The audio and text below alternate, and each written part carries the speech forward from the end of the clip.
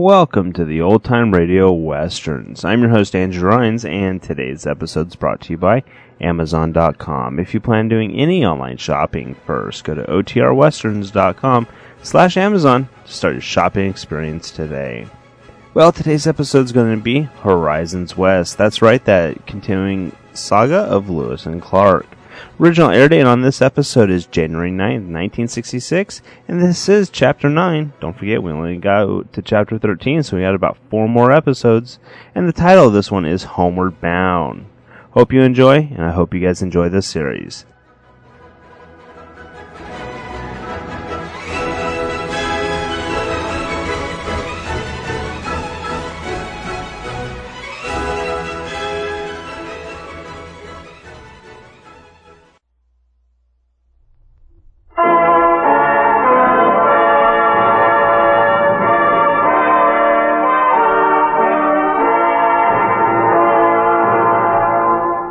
American West. Once it could have been the British, Spanish, or even the Russian West. It became American primarily because of the explorations of 2 young Army officers, Meriwether Lewis and William Clark. Their pioneering journey stands as one of the great achievements in the history of the United States.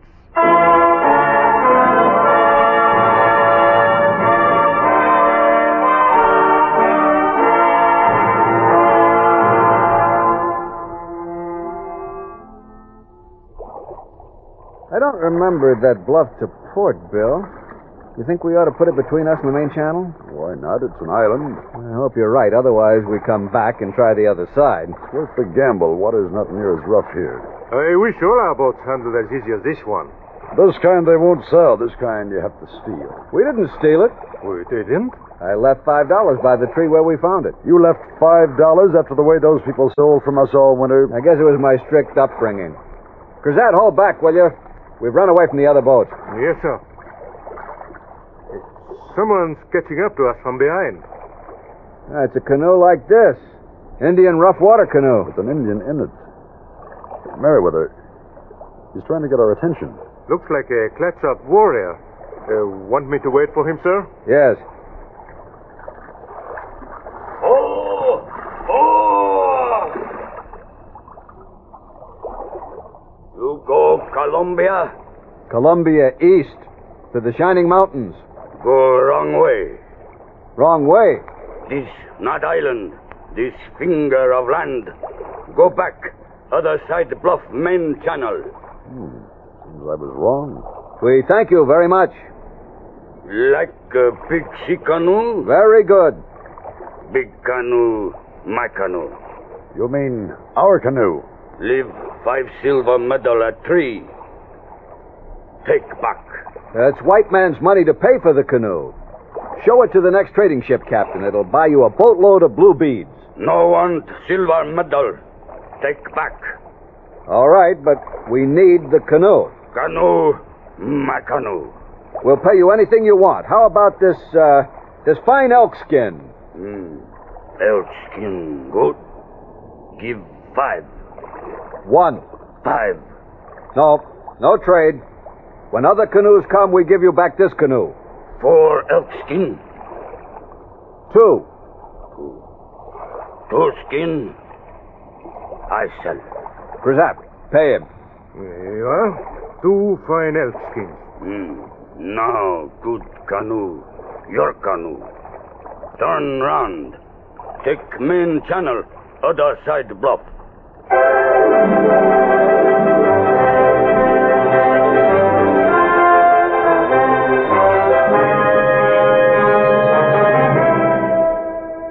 Horizons West, the continued story of the Lewis and Clark expedition.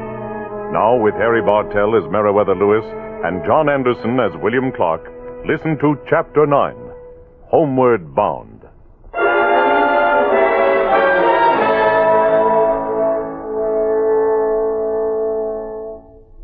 March 23, 1806. The Lewis and Clark Corps of Discovery had left dismal Fort Clatsop at the mouth of the Columbia River and was beginning the return trip from Oregon to St. Louis. With almost no trade goods, short on essential equipment, and carrying the ailing Private Bratton, the valiant men of the expedition faced a journey that required a second arduous crossing of the Rockies and over 2,000 miles of difficult, twisting travel down the Missouri River.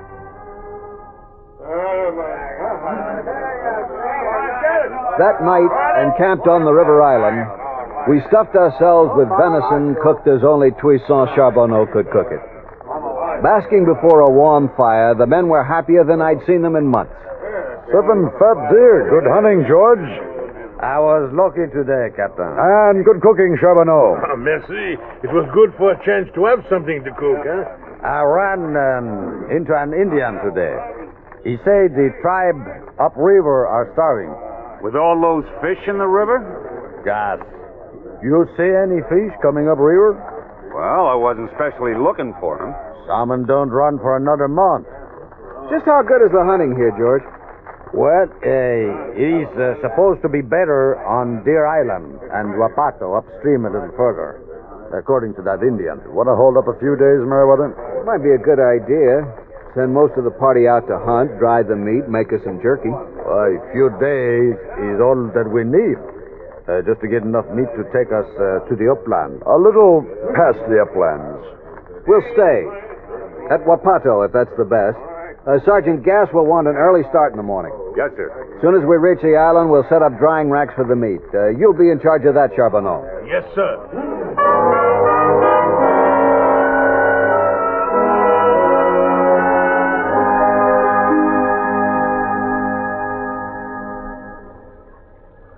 Captain Clark, we're going to have to build fires to dry the meat in this rain. That's right. Better get them started. Benno, Will, Wheeler, and La Biche. All right, let us take to the south side. The rocks. Make them with side braces. I looked across the river toward the south. The land undulated to meet the mountains we called the Cascades, some high enough to be crowned with perpetual snow. To the west, the lush lowlands lifted toward a range of coastal mountains. I could see them clearly as the rain stopped. What's on your mind, Billy? That South Valley. There ought to be a river draining it. A big one, entering the Columbia. Only we didn't see a sign of one coming west. It could be there, hidden from us by islands. Look. What? Those vultures overhead. Sergeant Ordway, tell the carrying parties to stick closer to the hunters. The vultures kept an obscene surveillance of the island, moving in the direction of each gunshot, spiraling downward with swift gracefulness. Fortunately, the killing of a number of these birds seemed to make the others more wary. They kept their distance, and the men got to the meat first. Attracted by the shots, 2 lean young Kashuk Indian braves heading downriver beached their canoe and, making the sign of friendship, trotted over to Meriwether Lewis at one of the fires. They were given food, and something they said as they ate brought Meriwether to me in great excitement. Billy, your instincts are right, as usual. I guess we could say you're as good a geographer as Drouillard is a hunter. What are you getting at? Those 2 braves are Kashuks. They live in the valley you've been wondering about, and it is drained by a big river they call the Multnomah. I thought so. Meriwether will be here almost a week, drying and curing the meat. Why don't I reconnoiter southward? Well, we could spare a half-dozen men and hire one of the Kashuks as a guide. Gass! Sergeant Gass! Yes, sir. I'll go bargain with the Kashuks. Sergeant Gass reporting. Get 5 men who can be spared from the work. Packs for a week. We're taking a trip across the river. Yes, sir. We'll leave in a couple of hours. Yes, sir.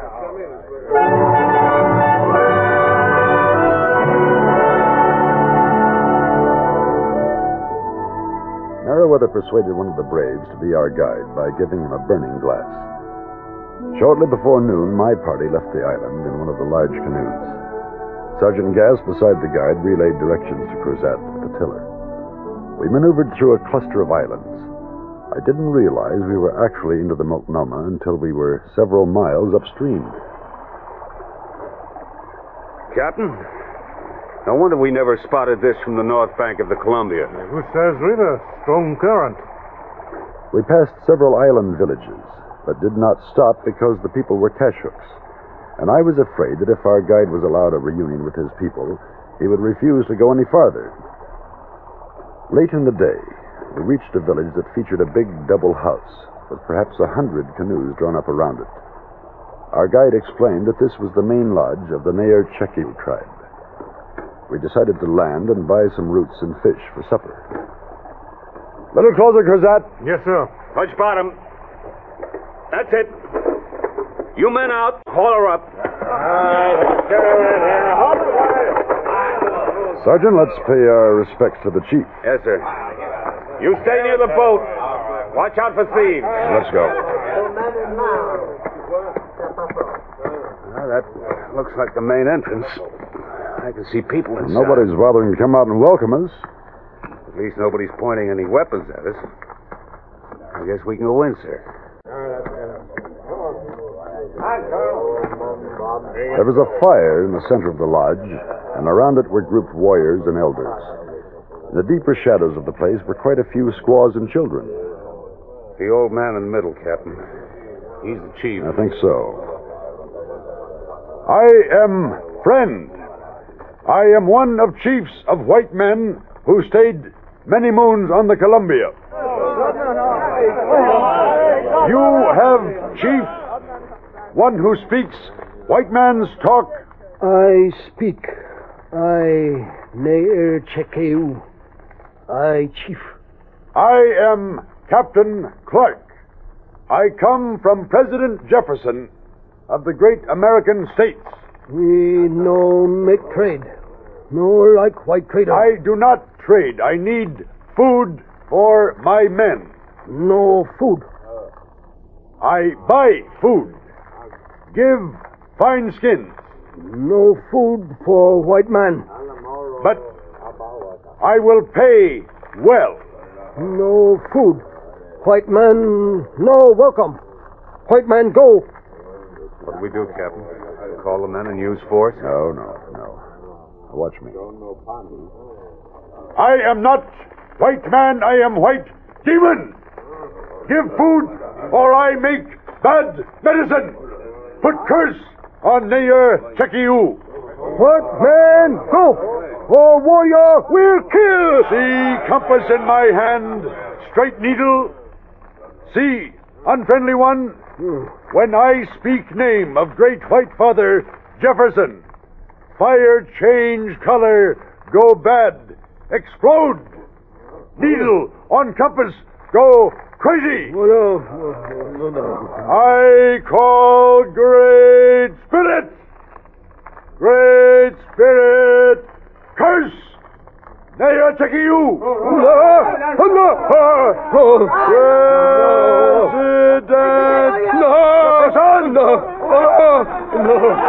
Please, fire spits. Fire green. Look at compass, oh chief. Look at needle. Spin. Stop. Fire. Stop, needle. Stop. You give food. Stop. Fire. Stop. Curse. No. Stop. I give food. Good salmon. Good roots. Good food. All you want. An inch of artillery fuse and a pocket magnet had turned me into a magician. Palming the magnet behind the compass had been easy. And when I pronounced the name Jefferson, I had tossed the fuse into the fire. Now, with his people moaning fearfully in the back of the lodge, the chief trembled before me, begging for me to stop the spitting green fire and the whirling compass. I held long enough for the fuse to start to burn out. Then I held up my arm. Oh, great demon! Plenty food, good salmon, good roots. Jefferson!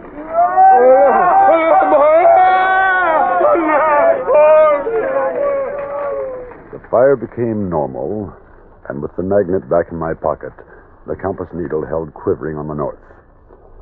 Obeying the chief, squaws rushed to get the fish and roots we needed. The food was placed in our canoe, and we pushed off, watched by a respectful, if not friendly, audience. Cruzat, you should have seen the captain. I tell you, it was like one of them stage actor fellas back home in New England. I wish I had. You know, Captain, You will be mentioned in Indian history as a leading demon. We spent that day and the following one in upstream exploration. Stopping at one of the upper villages, we were given a friendly reception by an old chieftain. He drew us a map of the river from source to union with the Columbia.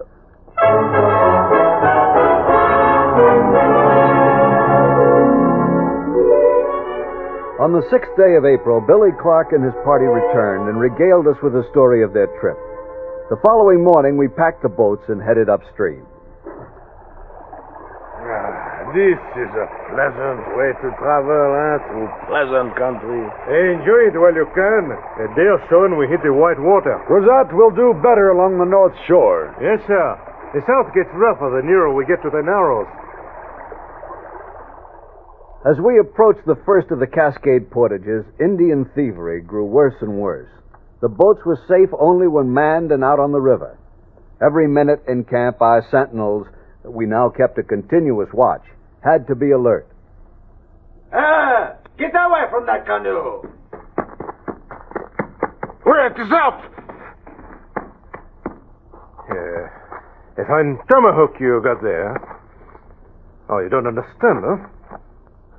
That axe looks just like Johnny Coulter's tomahawk that was stolen last year. Now, come on. Give it to me. Oh, so that's the way it is.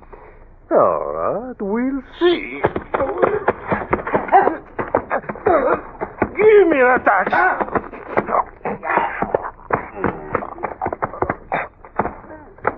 Now, get out of here. What do you know about that? Coulter's long missing axe.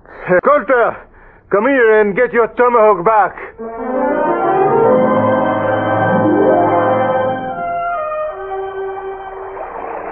We reached the foot of the rapids and put into shore where Indians by the dozens and half-dozens came to observe us, try to steal from us, and then sneak away. We posted guards on the boats the moment they were beached and unloaded. White House, Willard, LePage, Collins, watch that baggage! I led the way in reconnoitering the steep and slippery trail over the rocks of the riverbank. Men could barely negotiate it with packs. Each boat had to be dragged up the rapids by means of a tow rope manipulated by 6 to 8 men on the precipitous trail. As we moved, Indians followed closely, making mocking noises and threatening gestures. You stay away from us. Stay away or I slit your throat. Hey, Captain, perhaps if I shoot over their heads. There will be no shooting, Charbonneau. Now let's keep moving. I restrained the men. The taunting savages were lucky to escape with a few kicks and cuffs. We labored mightily to beat the coming darkness and lost out. We were compelled to camp halfway through the portage. Guards stood over boats and baggage at both ends of the unfinished task. Several attempts at the baggage, foiled by our guards, kept the men from sleep. By dawn, they were all up again, refusing breakfast in their hurry to get the portage completed. We have to fight Indians. We can't do it strung out all over the riverbank. Let's get this over. Get the boats up. And tonight, I cook a special supper, Despite a cold drizzle that drifted down most of the day, we sweated like men marching under a midsummer sun. Finally, the boats were arrayed neatly together and reloaded at the flat area above the rapids. I was changing the guard when I first missed my dog Scannon. I asked Cruzat about it. I haven't seen him, sir, not since I ran an Indian away from him. Ran an Indian away from Scannon? Yes, sir. He had been giving Scannon food. The first couple of times Scannon growled, and the last time he wagged his tail. Captain, these Indians are very short on the food. I think they are trying to lure Scannon to the camp kettle. Captain! They got Scannon. Here we are. Yes. Charbonneau, Cruzat, come on. Gas, you lead the way. Northeast, sir. Toward their village. As we ran, I thought of what the big Newfoundland had come to mean to me and the men. He had traveled with me from Pittsburgh to St. Louis, and with the expedition from St. Louis to the Pacific. He had caught squirrels and even antelope when we needed food. He'd saved our lives a number of times, and he'd served as a valiant, alert sentry. We were going to get him back unharmed if we had to fight every Indian this side of the Lolo Pass. There they are. Up ahead in the trees. Come on, man, faster. There were probably 10 braves in the Indian band about a quarter of a mile ahead of us. They had tied a piece of rope about Scannon's neck, which compelled him to follow along, although he refused to move faster than a dignified trot. We gained on them rapidly. Half the Indians, frightened by our pursuit, simply faded away among the trees. The others stopped under our leveled rifles, dropped the leash, and made frantic, if hypocritical, gestures of friendship. Come here, Scannon. Come here, boy. You all right, boy? Check him over real good, Captain. Make sure nothing's wrong. He seems all right. He better be all right. Captain, what do we do with these thieves? Hey, Captain, killing one or two will teach the others not to interfere with us. Charbonneau's hit the right idea, sir. Just give me the word. If you did that, we'd be risking war with their entire nation. We'll let them go. We'll be glad we got Scannon back. But, Captain... That's an order. Yes, sir. All right, get.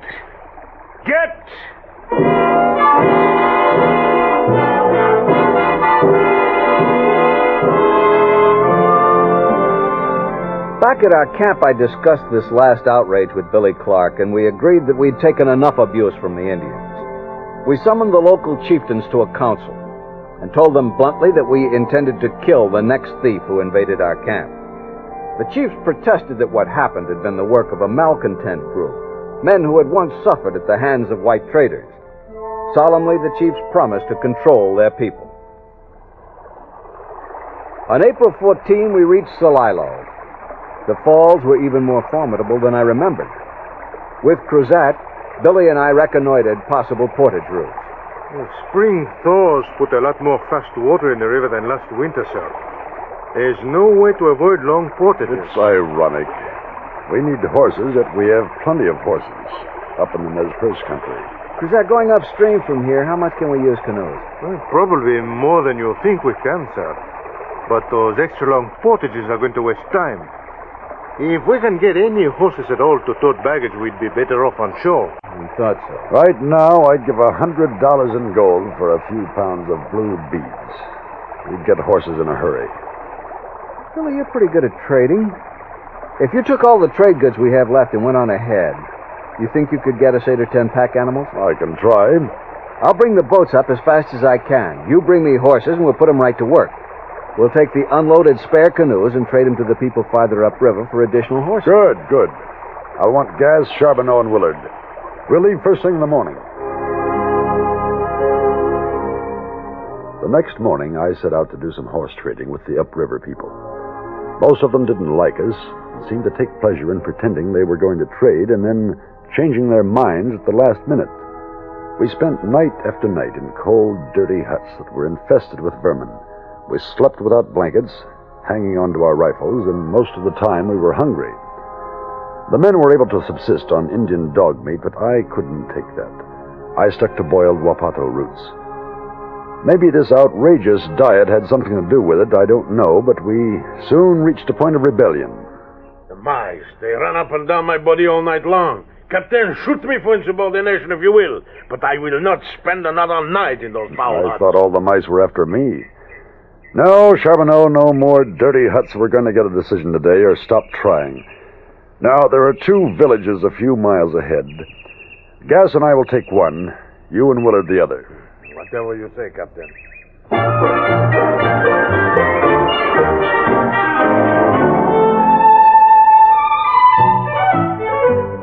With the aid of Sergeant Gaz, I divided the trade goods into what I thought were attractive assortments. When Gaz and I reached our village, we smoked a pipe with the chief, then laid out our trade goods in front of his teepee. Let it be known that we wanted horses. For the best animals, they wanted more goods than we could possibly give. But by the end of the day, we managed to acquire 3 fair-looking horses. Afraid the Indians would change their minds, we quit the village, retraced our steps a few miles, and waited for Charbonneau and Willard just beyond their village. Presently, they came toward us, leading a beautiful mare that would have done any show ring in Virginia proud. I see you got 3, Captain.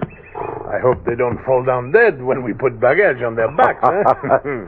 That one of yours is a beauty. Our 3 swaybacks will carry more than she will. Did you actually trade for her, Charbonneau?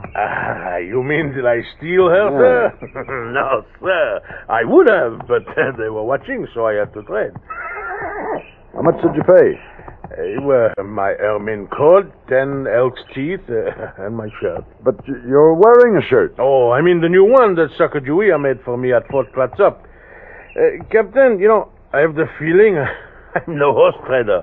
As fine a horse as this is, I have paid too much for her.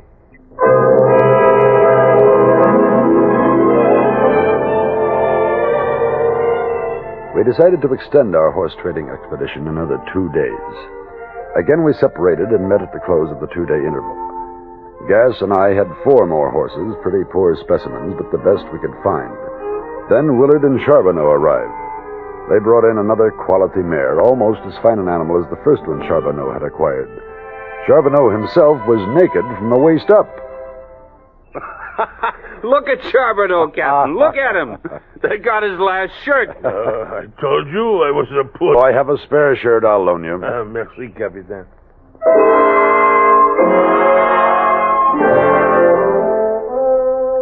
By the end of the month of April, we had reached the point where our canoes were of no further use to us.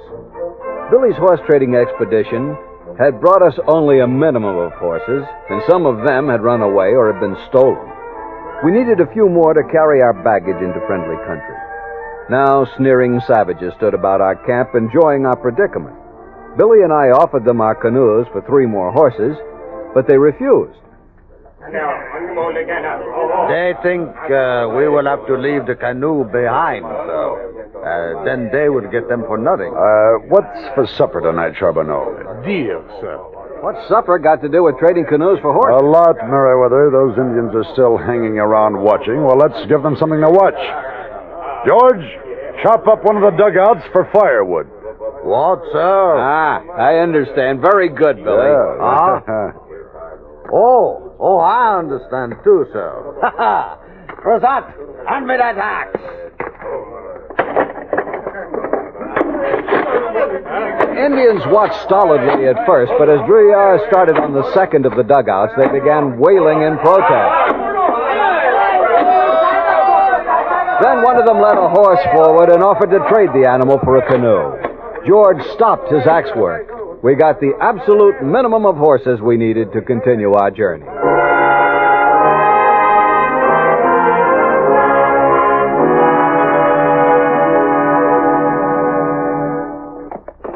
Indian war party ahead. Halt! Halt! Hey, they are coming fast. Captain, I think they are Walla Wallas. That's Chief Yallop leading them. Captain! Friends, welcome! We're glad to see you, Chief Yallop. We are happy to be back among your people. Oh, we too are happy. Tonight we will feast. Big feast for you and your men. You are a good friend, but we have a problem we must solve. We must cross the winding Walla Walla River ahead. Oh, yes. In the morning I will find rafts. Big dugouts. You will cross when you are rested. Come now. It is time for friendship.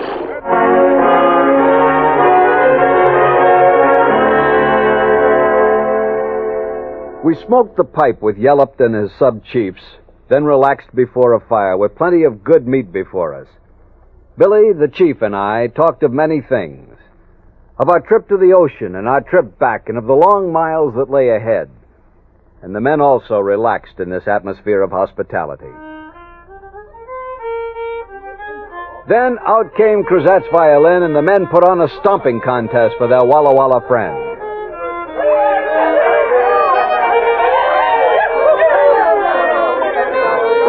Morale was high. Once more we were sure of reaching our destination, home.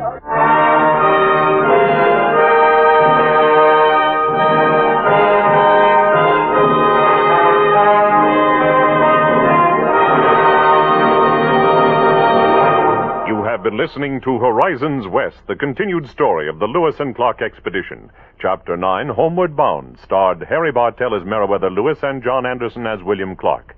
Featured in the cast were Sebastian Cabot, Karl Swensen, Don Diamond, Bill Quinn, Dal McKennon, and Paul Conrad. Our story was written by Karl and William Tunberg and directed by William Lally. Sound patterns by Gene Twombly. Michael Rye speaking. This is the United States Armed Forces Radio and Television Service.